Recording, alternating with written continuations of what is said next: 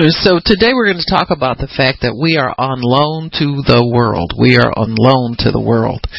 And this world is not our home, and we know that, but proving it every day sometimes gets to be a challenge for people, because this world, even though we can get a sense of somewhat of comfort living here, we are citizens of certain countries, we have certain well, I guess you could say traditions. There are communities that we live in, and ancestry here and things of that nature. We really are not here on a permanent basis. Whether you know the Lord or not, you're not going to be here forever. And so we understand that, but we also, as believers, are not really of this world. We're not citizens of this world. We don't have a kinship with this world anymore. It's kind of fading away. Whatever attachment we have to the natural self is dying. The Bible says that our outer man is perishing, our inner man is being renewed day by day. So the inner man is really what Brother Hagin used to refer to as the real you. This is who you really are. This is the bulk of your substance is spiritual. And so we are spirits, but we live in a flesh body, and we live in a world that is more or less, this flesh body is more or less accommodated to the world, but we are actually citizens of the kingdom of heaven. And so as such, there's a purpose for us to be here. So we're on loan to the world. When you were saved, if your only purpose in having the born again experience was to take you to heaven, you would have left a long time ago. You'd have left when you were saved. But Jesus prayed a prayer that left us here in the world, and that lets us know that there is an intercession that has been laid down for us to stay here, or we wouldn't be here. I tell you where I'd be out of here. And if it were just for, the sake of loving God and so forth and so on, you're hungry for your heavenly home. I know that the longer I live for God, the hungrier I become for heaven as my home. This is true. When I was younger, like y'all, some of y'all, most of y'all, few of y'all, whatever it is, not picking on nobody's years or nothing, but I didn't think so. I thought, oh boy, that's kind of, made you scared to think about heaven. But more and more, the longer I live for God, the more comfortable I am with the thought of living in heaven, living eternally with God.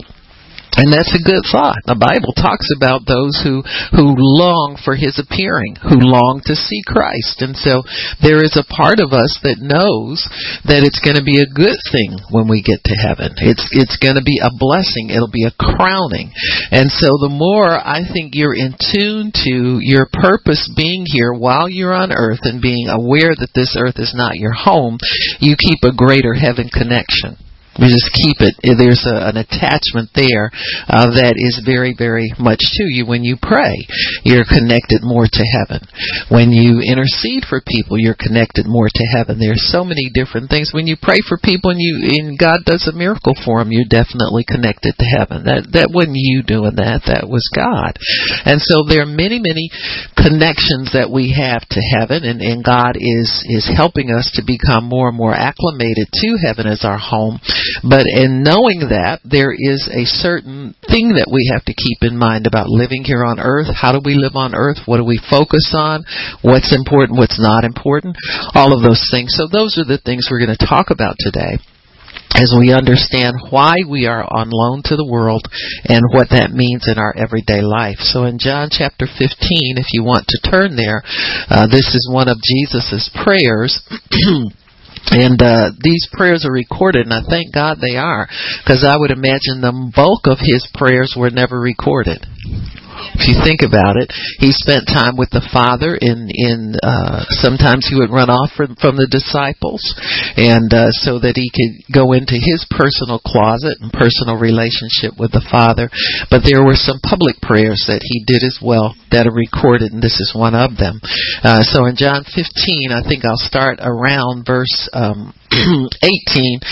He's talked up until this time, he's talked about the relationship between him and the Father and those that he will choose. And so he's talking also about abiding in him, and how we will be branches of a vine, and this branch is going to bring forth fruit. So there you see one of the purposes for our being on loan to the world, and that is to abide in Christ as the vine, to draw sustenance from him, to draw strength from him, to draw nourishment from him, to draw the things that pertain to eternal life from Christ, and that will be a true vine. It'll be a vine that will never be shut off from its source. A true vine is one that holds steady, it's strong, and it's sure. And so as we abide in him and find our comfort and our security in God and in his word, then that fruit that we bring forth will remain. Amen. And Jesus said if a man does not abide in him, he will be eventually discarded. You know, that branch that you were attached to is going to die off. I mean, you being the branch, you're going to die off from that. He said, but if you remain in there, he said, you'll be my disciples. You'll be my students. You'll be the ones that I gather close to me, and you'll learn from me, so that in this life you can bring forth great fruit for my Father. So he wants us to be productive in this kingdom that we are ambassadors from and members of. And then down in verse 18, he says something else. He talks about love and loving one another and how we're going to remain faithful to him. He gives us the greater love. And then in verse 18, he flips it around. He says the world is going to hate you. He says if the world hates you, though, they're not hating you because of you, they're hating you because of me. And so here we find a personal detachment from a lot of the trouble we find in the world. See, we got to understand that you as an ambassador for Christ are not responsible for much of the difficulty that happens in your life. I'm going to say it again, because see, people, the devil, we allow the devil sometimes to condemn us for misfortunes, mishaps, all kinds of things that happen, but this is part of the fruit of the hatred of the world for the church and the hatred of the world for God's people. He said we'll be persecuted in this life. Persecution really is not just somebody threatening to chop your head off because you don't worship Allah like they do. Most of them people are just murderers and thugs. You know, you give them something else to preach about, they pick that up too. But the thing of it is, persecution comes in the form of God telling you that you're the head, not the tail, and you get picked over for a promotion. Hello? Part of it is, you know, when you speak to people about God, they quit calling you. They hang up on you and don't want to talk to you anymore. We've all been through that.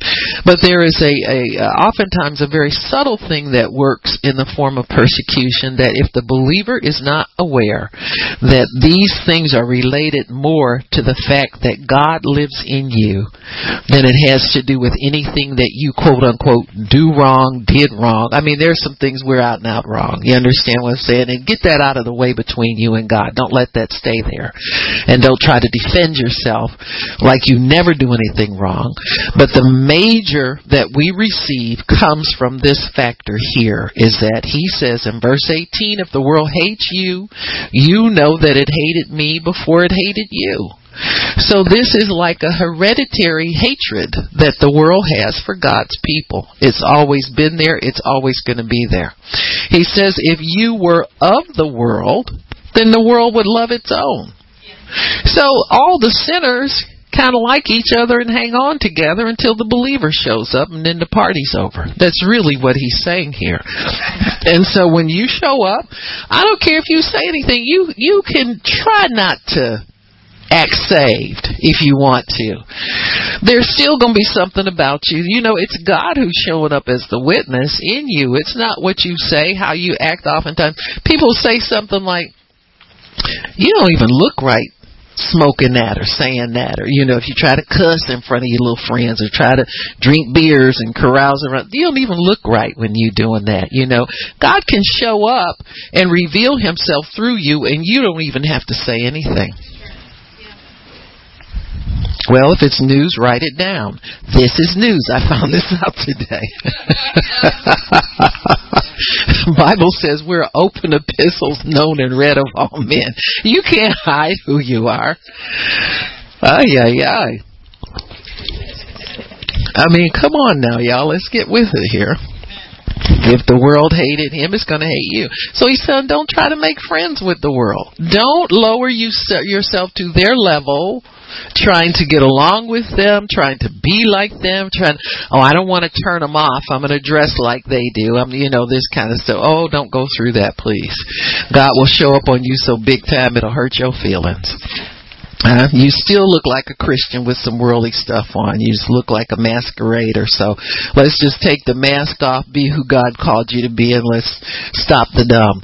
Because you'll never stop the persecution. His Spirit's in you. You're his ambassador. You're his child. You're his disciple, whether you want to be or not. So you might as well get with the program. And so he says, if you were of the world would love you because they love their own. He said, but because you are not of the world, all right?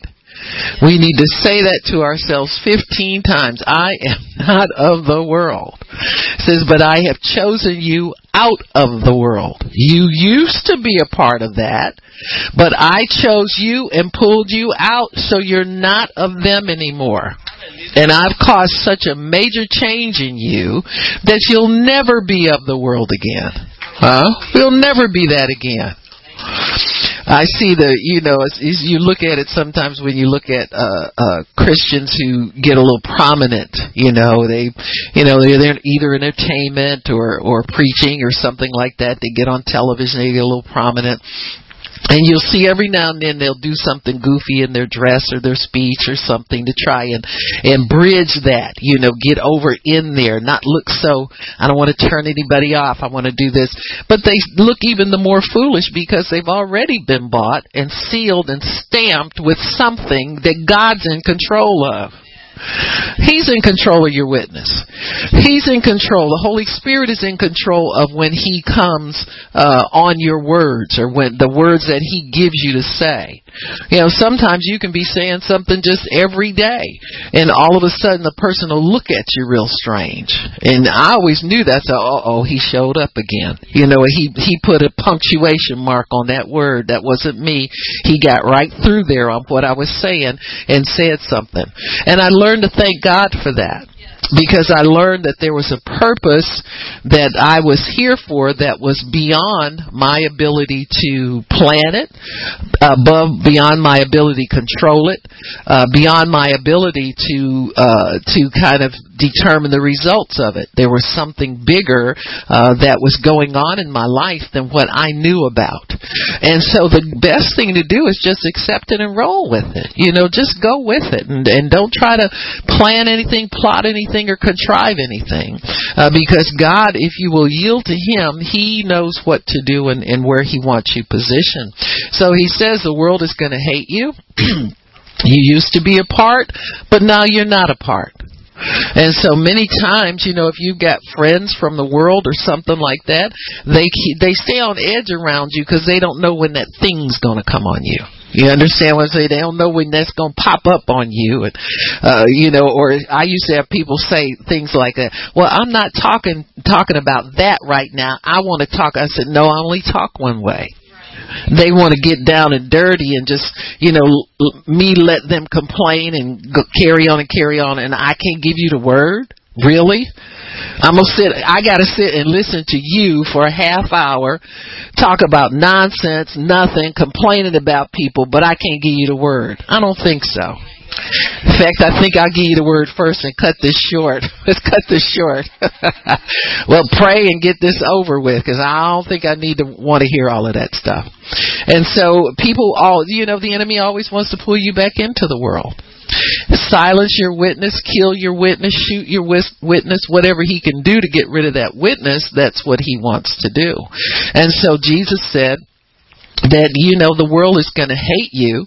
And in verse 20 says, remember the word that I said to you, the servant is not greater than his Lord. If we think everybody that we meet is going to love us and, endear themselves to us and want to be around us all the time, he says, think again. That would make you more than me. He says, you're not above me. In fact, he says, if they persecuted me, they will also persecute you. If they have kept my saying, they will keep yours also. So Jesus says there's two things that can happen here in your life and as you witness. They will either hate your words or they'll hold on to them and they will love your words. And we've all experienced both of them. We've given that drink of water to somebody who was thirsty and they've held on to that word and they love that word. But then we've also tried to share Christ with people or I can tell you one area you're really going to get doused, the pan of hot water on you is when you talk to a believer about healing. Or talk to a believer who's not spirit-filled about praying in tongues. You'll get more heat there sometimes you get from the world. A lot of times people in the world will be polite to you, but they don't want your God. I'll ask people, I said, well, do you want to pray and make Christ just, well, I'm fine with my life. I like my life the way it is. I'm not ready yet. That kind of thing. And so you just say, well, God, I shared your word with them. Get them ready. Bring the next laborer, down the road or whatever. But, you will oftentimes have people that just really don't want to come. They're not under enough conviction for their sin. No. And to be honest with you, we're kind of living in a realm or in an era where we have, if I can call it that, a conviction-less conversion with people. We don't preach sin and judgment and eternal damnation and a fate for sinners anymore. We kind of tell them about a happy life. Why don't we make Pharrell the Pope or something? You know what I'm saying? If we're just going to teach people to be happy all the time, there's no sense of Jesus is my way to escape eternal damnation that I deserve for my sinful life. We don't allow people to put that all together the way the church has traditionally been built upon. In revival, that's all that's ever preached. You make people come in touch with their sinfulness and their unrighteousness and you offer them the lifeline. You know what I'm saying? You don't get a lifeline for living a good life. You get one for living a sinful life. And so we have to bring people into a conviction, and only the Holy Spirit can do that. Only He can do that. And so if we can preach the gospel the way Jesus told us to, we'll get our fair share of people who want the Lord, and we'll get our share of people who don't want it, put it off, don't want to hear that, but they move on down the line. I remember having people tell me about the Lord in their own way, I'll put it to you that way, for several years before I got saved. And I just didn't feel, moved by what they say. I heard what they said, but there was nothing to move me. But when my life got to be so bad, as far as what I felt I wanted out of life, that's when I really started to think about God and think about what I really was doing with my life and if that was proving to God. But I thank God for the people that witnessed to me. At least they were sowing seeds where my mind would turn a little bit toward it and then turn back again. And so when you start to minister for God and you start to share Christ with people, you're going to get these reactions from people. But all in all, the world is not our home. We're never going to be 100% comfortable here. We're never going to adopt this place as a permanent place of residence. Number one, because the world is on its way to destruction. And I know we hear that all the time, and people say, oh, it's so bad in the world. It's always been bad in the world. Well, it's going to get worse. The Bible bears that out. And so this world is on its way to destruction. So this isn't going to be anybody's permanent home. everybody's going to have to leave here at some time, because the world will not be here as we know it anymore.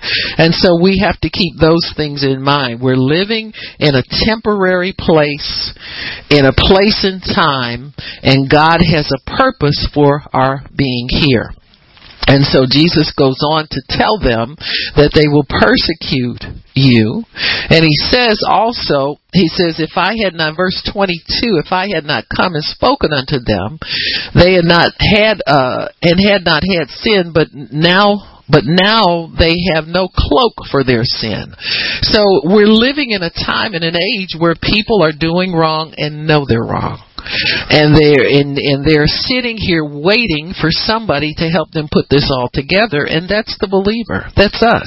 We are the people who can help them understand their place in this sinful world, that they don't have to die a fate of eternal damnation, but Jesus has provided a rescue for them and a life for them to live while they're down here on earth.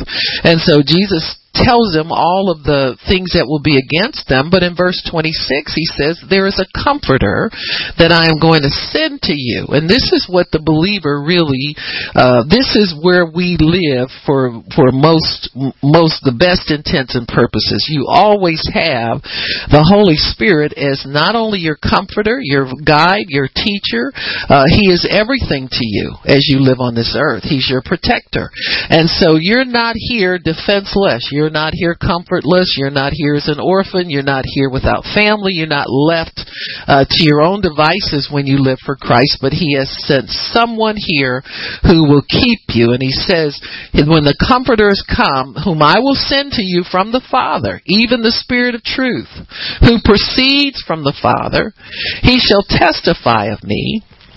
The fact that the Holy Spirit proceeds from the Father means He is not of this world either. Okay?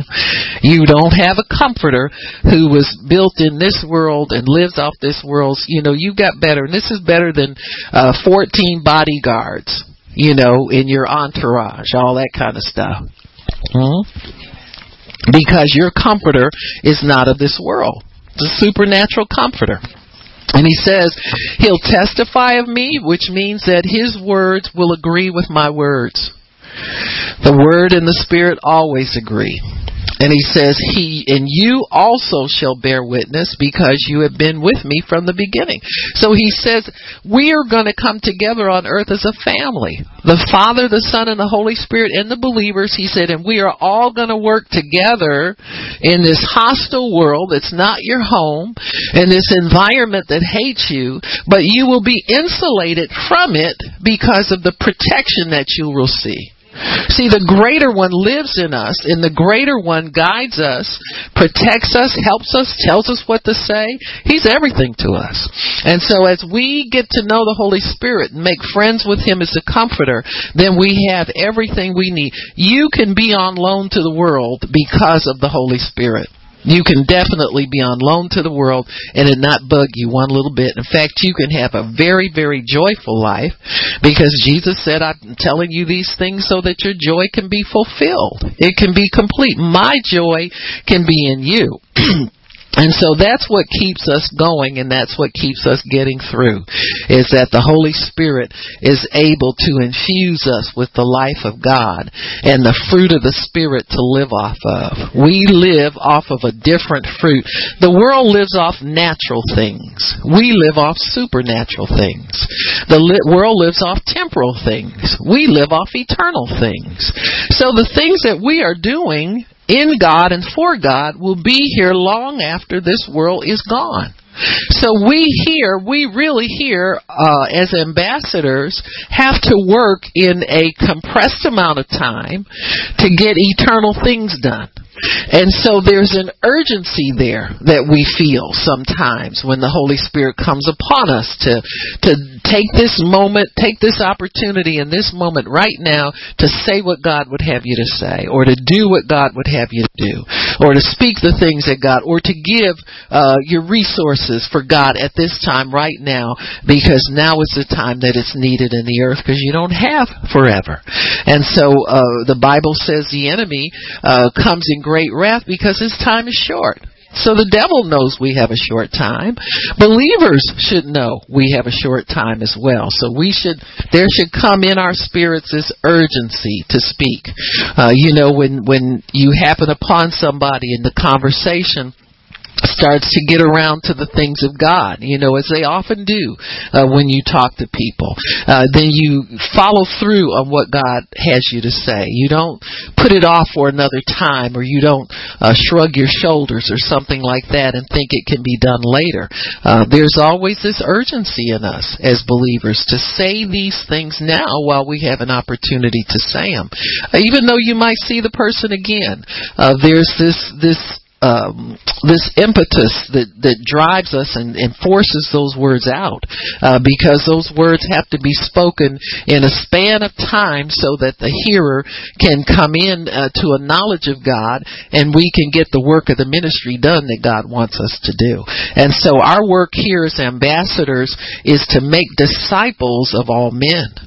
Invite others in to the same goodness in God that we enjoy, and to make that available to them so that they know that God loves them, and make that attractive to them so that they can, it's kind of like just be yourself in God. Just be who God called you to be, and that's more than sufficient for your situation where you are. Never feel reluctant to share Christ with somebody because you don't know if you're saying it right, or if you said the right thing. Whatever you share with them is a lifeline, and if there's more that's needed, let God take care of that. Jesus is still the head of the church, and he takes care of all things. So there is a worldly lifestyle that's promoted, and sometimes it will compete with the things of God's kingdom. Many times as Christians, our lives look kind of boring and bland and dull to outsiders. But I'm telling you, there's a spiritual side to every human being that when that side gets exposed, they know who can fill it. People will say sometimes things like, you always seem to be so pleasant. You never seem to have a bad day. You always seem to have a laugh and a smile for people. And they'll want to be around you for that reason. Well, that's a witness in itself. See, that's a lifeline to people. That's an encouragement to people. The fact that your words have a certain fruit on them and a certain taste in people's minds and in their hearts, there's something that feeds them that comes from you, is a witness in itself. Because there are many people in life that we run into, and others we know run into them. They don't want to see those people. You know what I'm saying? Like when the boss comes and wants to talk to you, you're always nervous because you're sure it's going to be bad news. You know what I'm saying? Even though you haven't done anything wrong. And there are people in others' lives that affect them that way. But when the believer comes on the scene, if you're really living in Christ, and you're really living in the Spirit, and you're who you are, you allow yourself to be who God created you to be, as his ambassador, as the one he sent you here to be a witness for him before other people, and you get comfortable with that. You start accepting that. That's my role. Whether I'm old, young, fat, skinny, tall, short, in between somewhere, if I'm black, white, blue, green, whatever color, God has placed me here right the way I am, right where I am, to affect people for his kingdom, and just accept that and be comfortable with it. Don't keep trying to modify yourself, because I'm telling you, the world will try and lure you over into doing things its way. The world is always trying to get Christians to compromise on our message. So the things of this world is pertain to selfishness and carnality, and they'll appear to our senses. But the focus of the kingdom is on things that are above, where God lives. The righteousness, peace, and joy of the Holy Spirit. If you can bring peace into a person's life, you've done a great thing. If you can bring hope and encouragement to somebody, you have done a great thing. You see, many of the motivational speakers that we have now are trying to give false fruit to people. Their fruit comes out of the soul. It's an emotional thing mainly, but they are taking our message and kind of hijacking our message, because our message is to bring hope and encouragement, at least to keep you going another day. You know, that's how we live as believers. We go from day to day, we go from week to week in the hope and encouragement of God. And we don't have to promise you a big mansion down here on earth. We don't have to promise you a lot of money down here on earth. But our message has more to do with satisfying the human condition, satisfying your soul, satisfying your spirit, building you up so that you feel good about your relationship between you and God, good about your family relationship. You have hope and encouragement for future people in your home to be peaceful as well, your children to get off of drugs, your family to be reconciled. Those kinds of things are the things that our message includes. And so our message reflects that our kingdom is not of this world. We live in a kingdom of righteousness, peace, and joy in the Holy Spirit, and that's what we have to offer. We don't need to offer anything more. We don't need to offer, great things to people that have to do with this temporal life. We can offer them the things that the covenant provides. Jesus provides for us to be healed. He provides for our souls to be healed. He provides for contentment. And He provides for wealth. If you will set your hand to it, you will succeed. But the things that we bring forth first are the things that pertain to the kingdom above. Are you peaceful? If not, we can pray for that. God will provide that to you. Do you feel loved? Do you feel wanted? Do you feel encouraged? Do you feel those things that make for personal contentment? Those are the things that we provide in the kingdom, and they are very, very valuable. We provide in our kingdom, in our message, the things that this world can never provide. The world can never provide peace or contentment because the world's always stirring you up to want more. You know, Satan's kingdom is built on getting your eyes focused on things you don't have and making you heartsick because you don't have them. God's kingdom provides an assurance of things to come and good things to come, and you have contentment while you're waiting, and you can work for Him while you're waiting. And so our kingdoms are totally opposite of one another. They provide totally different things, but you and I should never be ashamed to offer what God has placed in us to those in need because we think that it's not what they need or it's not enough for them. You understand what I'm saying? It's always enough and more than enough. And God knows what people need. He knows that our problem is not that we don't have enough money.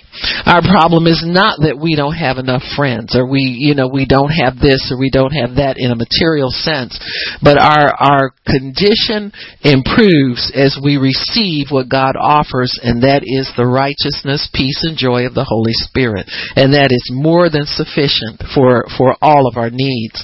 I remember when I was first saved, it was because I was suffering from a severe depression, and material things just didn't bother me. That wasn't what I needed, and I knew it.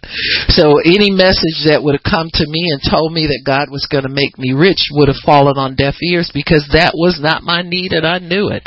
And so when you're in need of what the kingdom of God has to offer, and we all are, you are acutely aware that your lack materially is not really the problem. You're aware of that. You're aware that your lack in any other material sense is not the problem. You're aware that what you need is what you need from God. So our kingdom is not of this world. Jesus said that in John chapter 18 as He was being examined by Pontius Pilate. And it's interesting, Pilate was interested because the religious people had turned Jesus in. They accused Him of breaking religious laws. Well, at that time, Rome ran the whole world, so you couldn't even have your own court system without Caesar intervening in it. He had to have a hand in everything.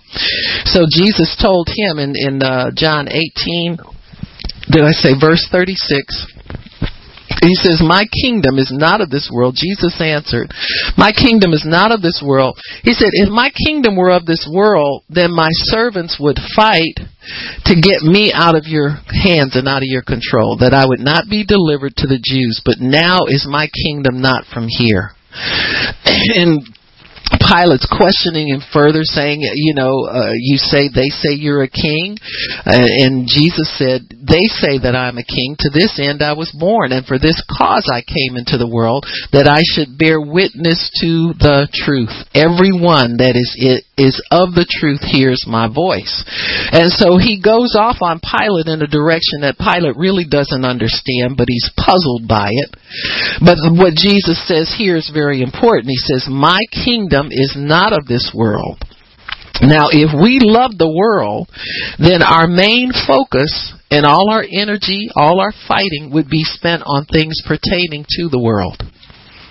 You're fighting for a job promotion. You're fighting for status. You're fighting for goods. You're fighting for a lifestyle. You want the biggest car, the best thing, the best this, the best that. I remember when Christians, back in the old days of Christianity, you were ashamed to boast about the world's goods, but now we do it freely, God told me I was going to get a Mercedes and, that kind of thing. But years gone by, that was not our conversation. You see how it's changed? You see how subtle it is? The Bible says if you have faith, have it between yourself and God. You don't boast about the things that this world offers. And I'll tell you why. For people who are weak in the faith, it will cause them to stumble. So we have to be careful how we share, with whom we share, and make our boast in God and not of the things of this world in any way. If God blesses you with something and you like certain things, have a good time with them, but don't make them your boast and don't make them your focus. Because our focus should always be on God and the things that He has us here for. The things of this world are secondary. You cannot take them with you. You didn't come into this world with them. You won't be able to take them out. They're just for your use here while you're here in this earth. I when my husband passed away, I had to figure out what kind of house to get, and I kept thinking, downsize, upsize, downsize, upsize, downsize. I was getting slapped around by downsize and upsize, and I couldn't really get a focus on what I was supposed to be doing, except that I knew that I wanted to build a building so we could keep our vehicles in. We, at that time, and we'll again have 2 buses and a bunch of trailers and all kinds of stuff. And we got vans and stuff because we travel a lot in this ministry. And so, we just needed that. Well, anything I found with that, it usually had a little old farmhouse with it. It was just junky property, and the only property I found that had a house had a large house on it. And I felt that God was saying to get that. Now, if it were just for me, trust me, I could, because I'm not going to go that far anyway. I'm getting up, go to the kitchen, so 1,000 square feet, and I'm on one floor, and I'm cool. But the issue of the storage and all those other things came into play, and I'm so thankful that God led me there, because then you see what God is doing kingdom-wise. See, if I didn't have that home, we wouldn't have a place for people to stay when they came down. Ministry people came down to Ohio to do the meetings we have down there from time to time, and vice versa. And so I wouldn't have a large enough kitchen to cook our fellowship meals and so forth and so on. And so God knows what He wants you to have. And trust me, I would be happy with less, but God said more. I can see where now it's an investment, because property values always go up. You understand? You don't know how long you're going to live. I may live long enough to sell that, cash it in, and and change my hair and go somewhere y'all don't know me. No, I'm just messing with you. Just testing to see where your heart is. Is it on here? I had a little joke going with the nieces and nephews. We're going to go to Las Vegas. The camps have some relatives, a couple relatives that live out there. It's always a story. I got a cousin out there. Did you see your cousin? Who? Yeah, right. But anyway, they were just begging me and Pastor Shirley to go with them. I said, do you realize if I went to Las Vegas, I haven't been there since I was a sinner. I said, there's a sinner person waiting out there to grab me when I get off that airplane. I said, she ain't going to be pastoring nobody. You understand me? She going to be high roller bar. Sitting there with her shades on. You know what I'm saying? I'll be calling back, sell the house, sell the car. I said, no, you don't want me to go there, all right? There's some things you just don't tempt thyself with. So, but anyway, but in John 18, Jesus, my kingdom is not of this world. He said, and he means that. Jesus never wanted the world's goods. He never sought after the world's goods. He did some things that were totally contradictory to somebody who was after the world's goods. If you wanted money and you wanted to be rich as a preacher, you wouldn't appoint a thief in charge of your money. But that's just what he had. Judas was a thief.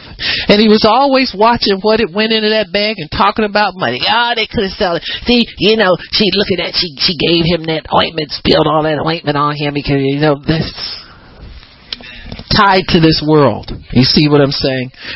People who talk about money all the time are very much tied into this world. He didn't talk about money all the time. He talked about the kingdom. He talked about the kingdom. You understand me? And so we understand then that his kingdom is not of this world. And if we love the world, we'll fight for position, status, goods, lifestyle. All that we own would go into things. Just a small amount that we give to God cuts into the devil's share of the world's goods. So when you think about giving to God, think about the damage that it does to this worldly kingdom that Satan runs here. Think about the takeaway that it does there. And so little by little we can dismantle Satan's kingdom by soaking what we have into God's kingdom. That's where it benefits us the most. And so that's why Satan fights us in our giving, our seed sowing, fights us in prayer, reaching out, fights us in staying alert and awake when the word goes forth, witnessing, all of that. Because he sees the damage that it does to this current world and what this world values. And that if he feels like this, well, if all the Christians start giving their money to God, what am I going to do? You see what I'm saying?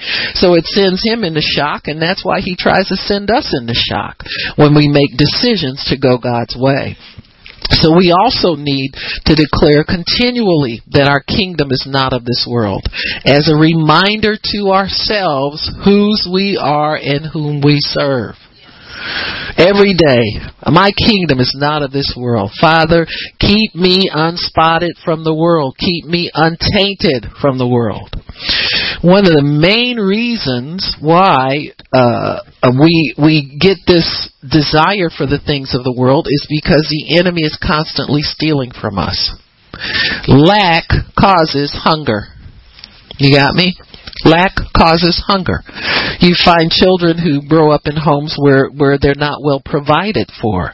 That thought of lack, they seem always to be hungry or wondering about where the next meal is coming from or concerned about it.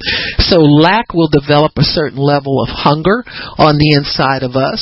That's why the Bible says if you hunger and thirst for righteousness, that you're guaranteed will get filled. Anything else, comes from the carnal side of man. So if you lust for money or you lust for attention from people, those things are not guaranteed to be filled by God.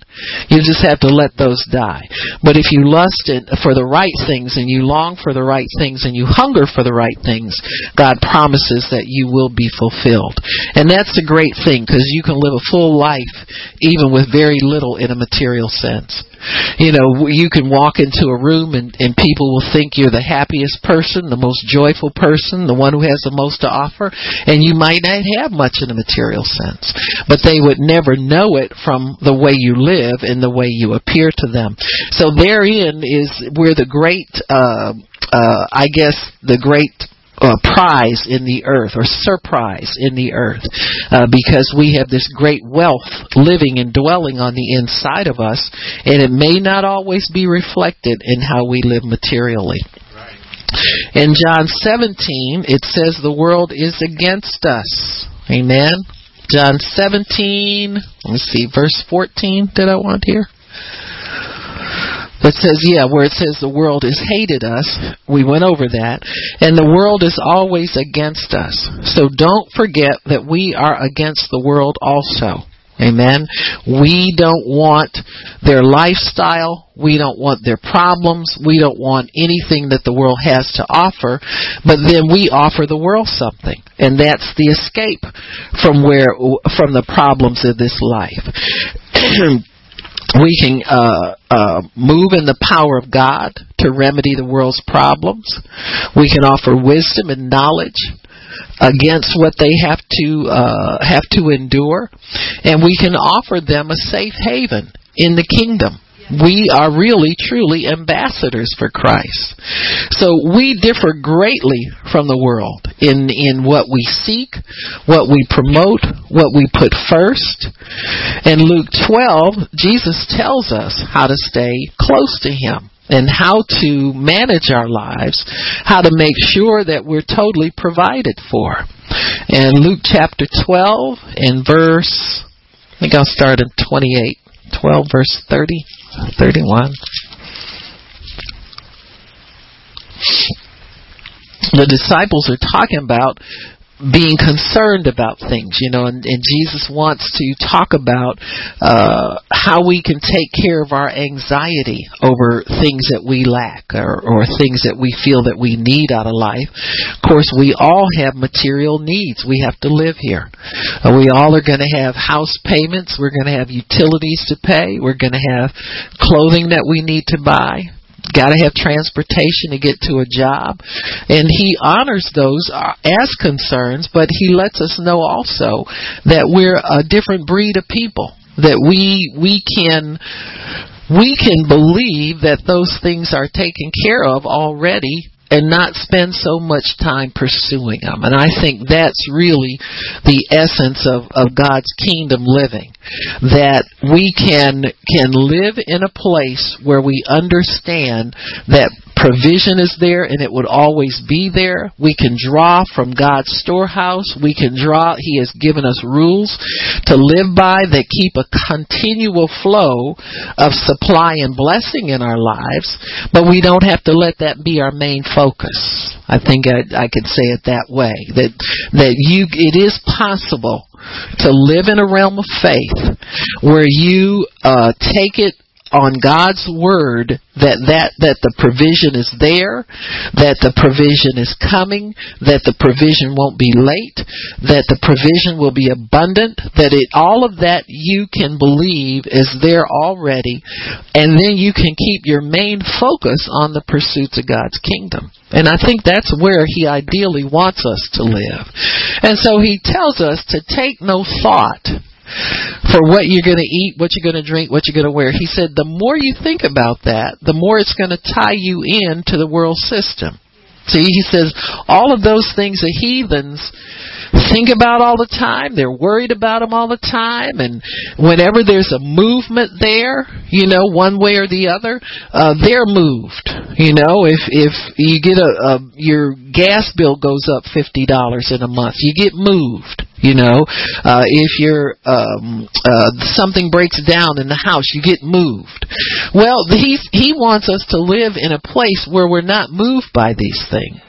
And you can live there because the Bible promises that, because if He says take no thought for them, because you've got somebody who's already thinking about them for you. He says the Father knows what you have need of already even before you ask.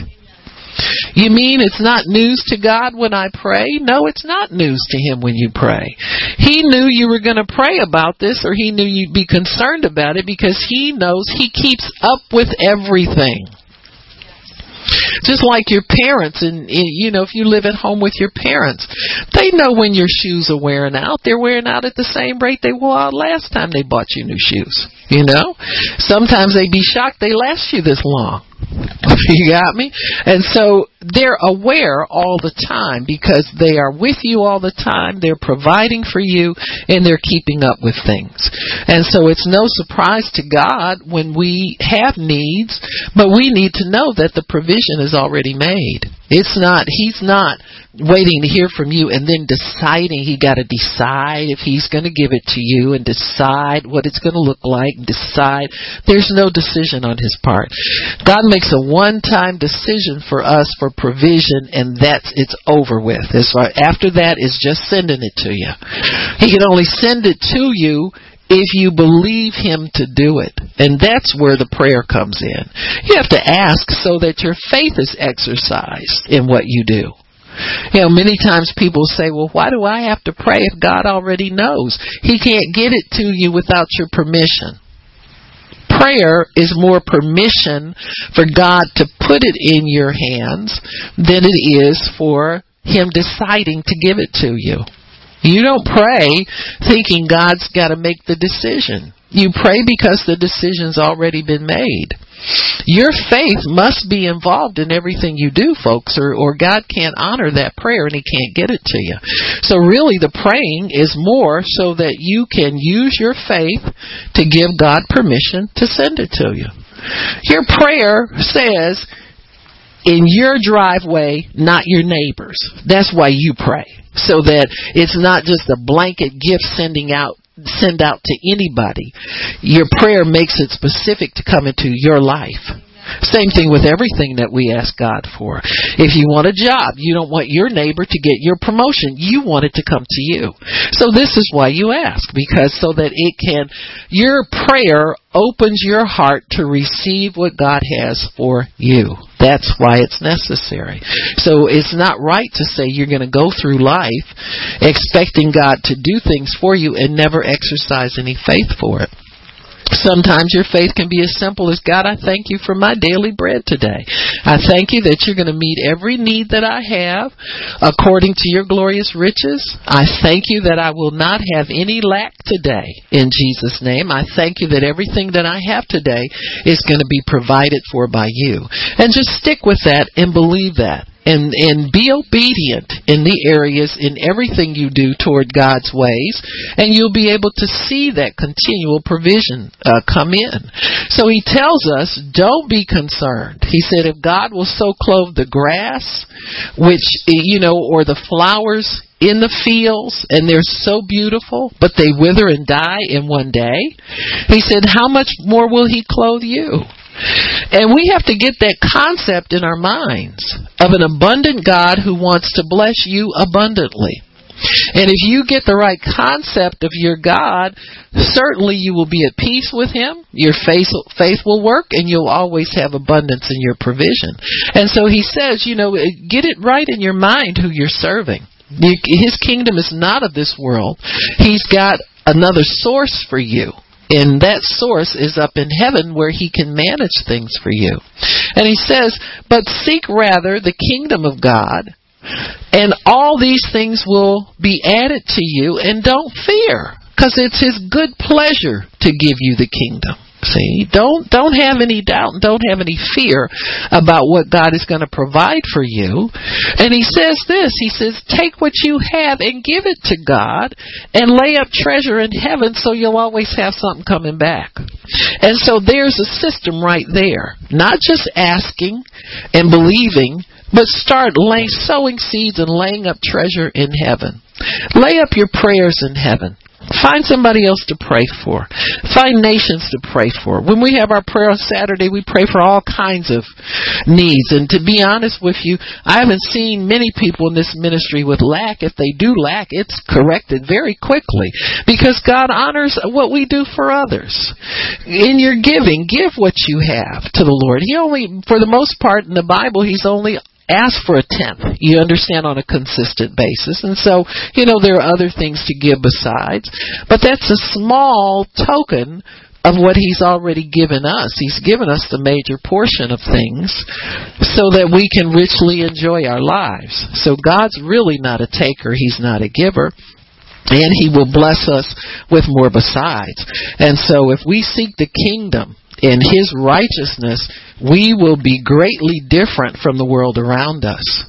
People in the world around us are seeking things, what they can have for themselves, how much they can keep for self, how they can adorn themselves with certain things and all of this. And so if we will seek His kingdom, then we'll be able to know how God will bless us and know the rules to follow so that He'll bless us. There are certain rules in the kingdom that must be respected if these blessings are going to come to us and come to us continually. We see things a natural person will never see.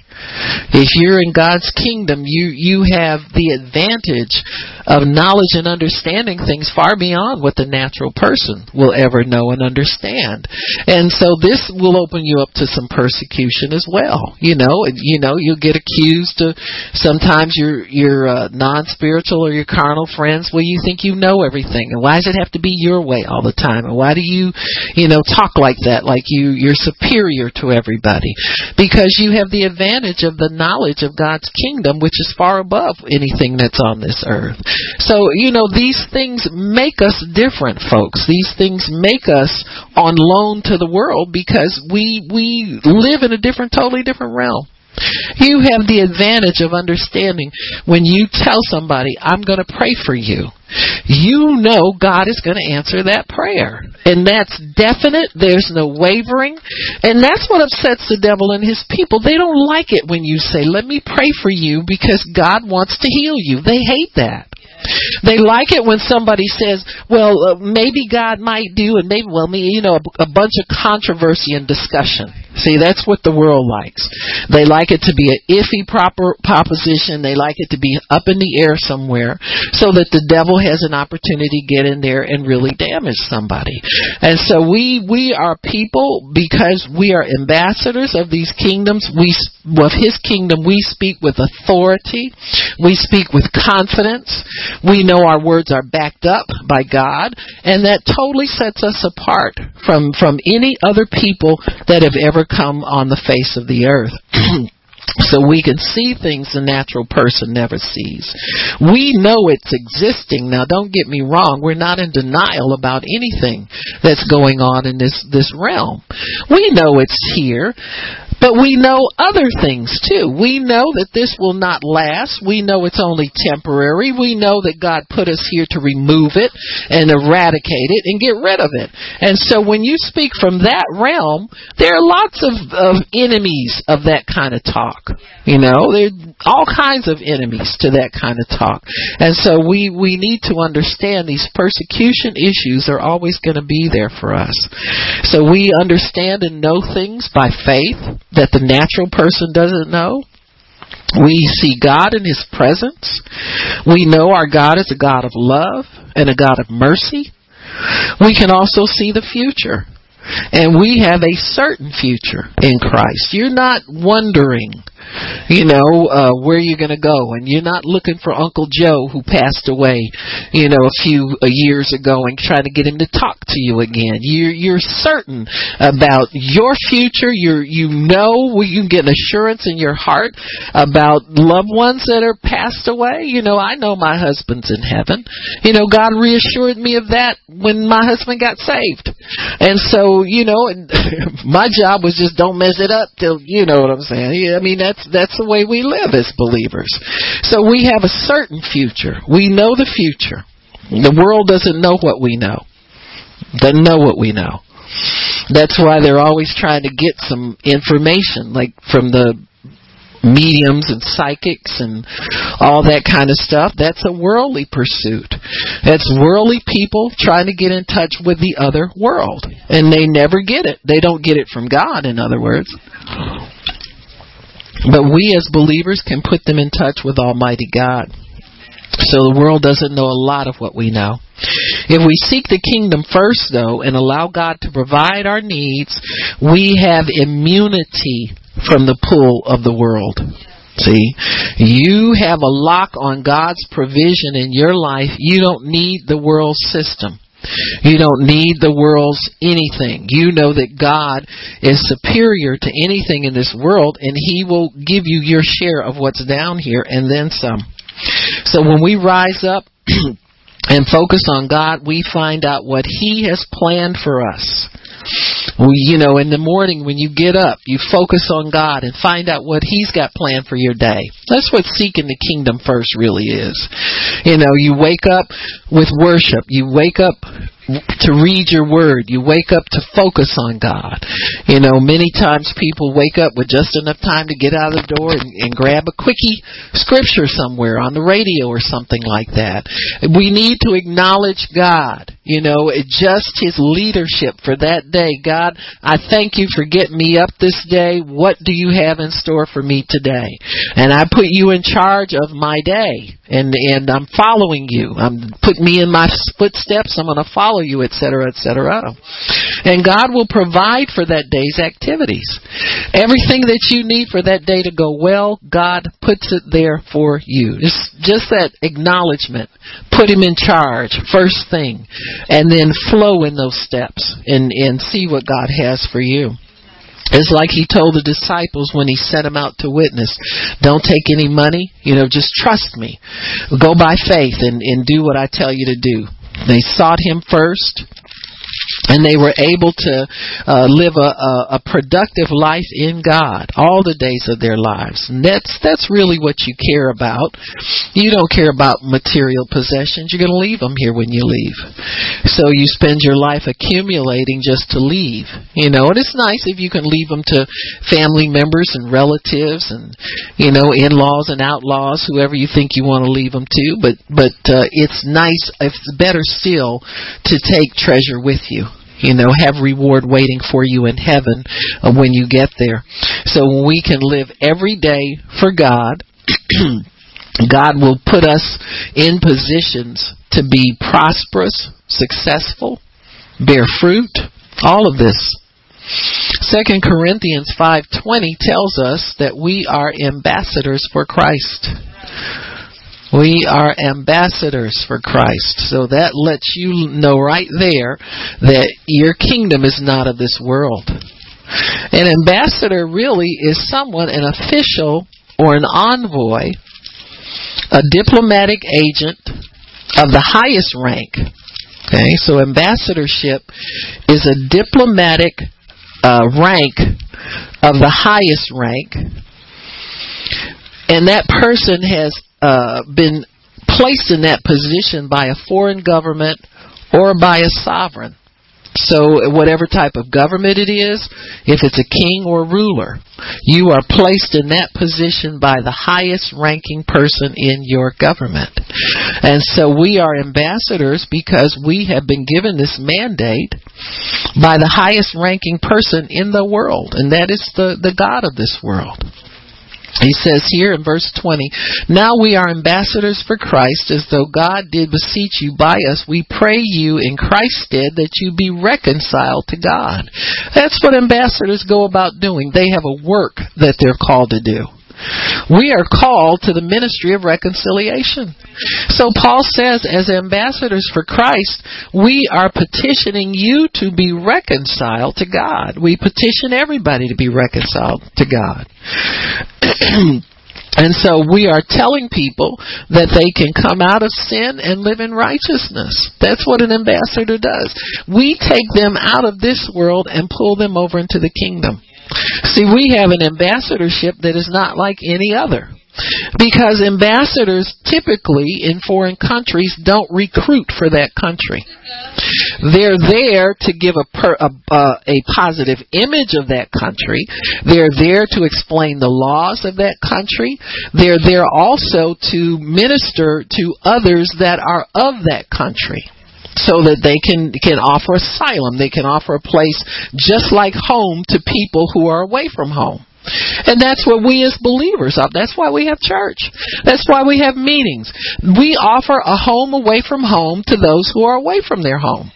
So you live in this world, but heaven's your home. So you need a place where you can come for asylum, so you don't have to be bothered by the world. Can we please get away from the world for our few hours a week so that we can worship our God in the way that we know we love worshiping Him? And that's part of being an ambassador. It's offering that haven and that sanctuary for people who are of your country.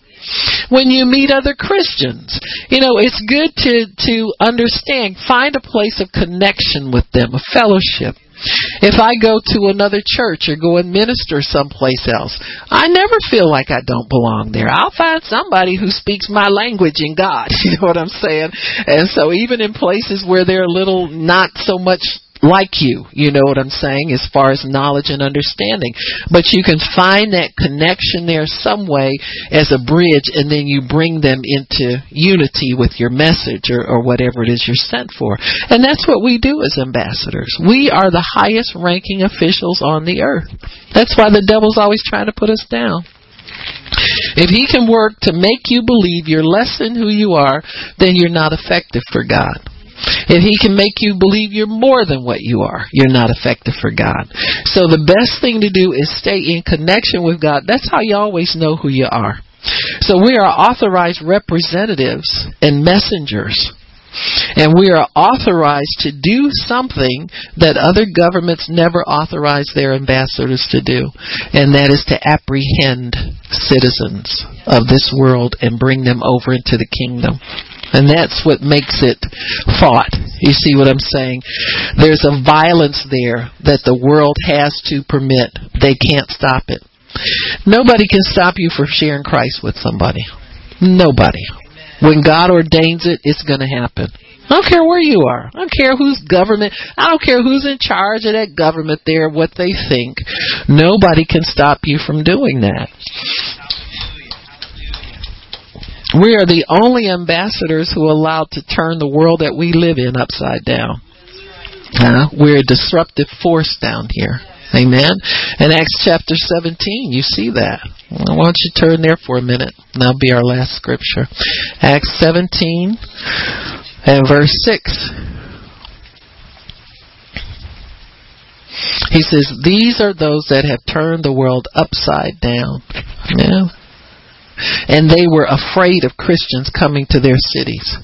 He says this, when they found them out, they drew Jason and certain other brethren into the rulers of that city, crying, these have turned the world upside down and have come here also.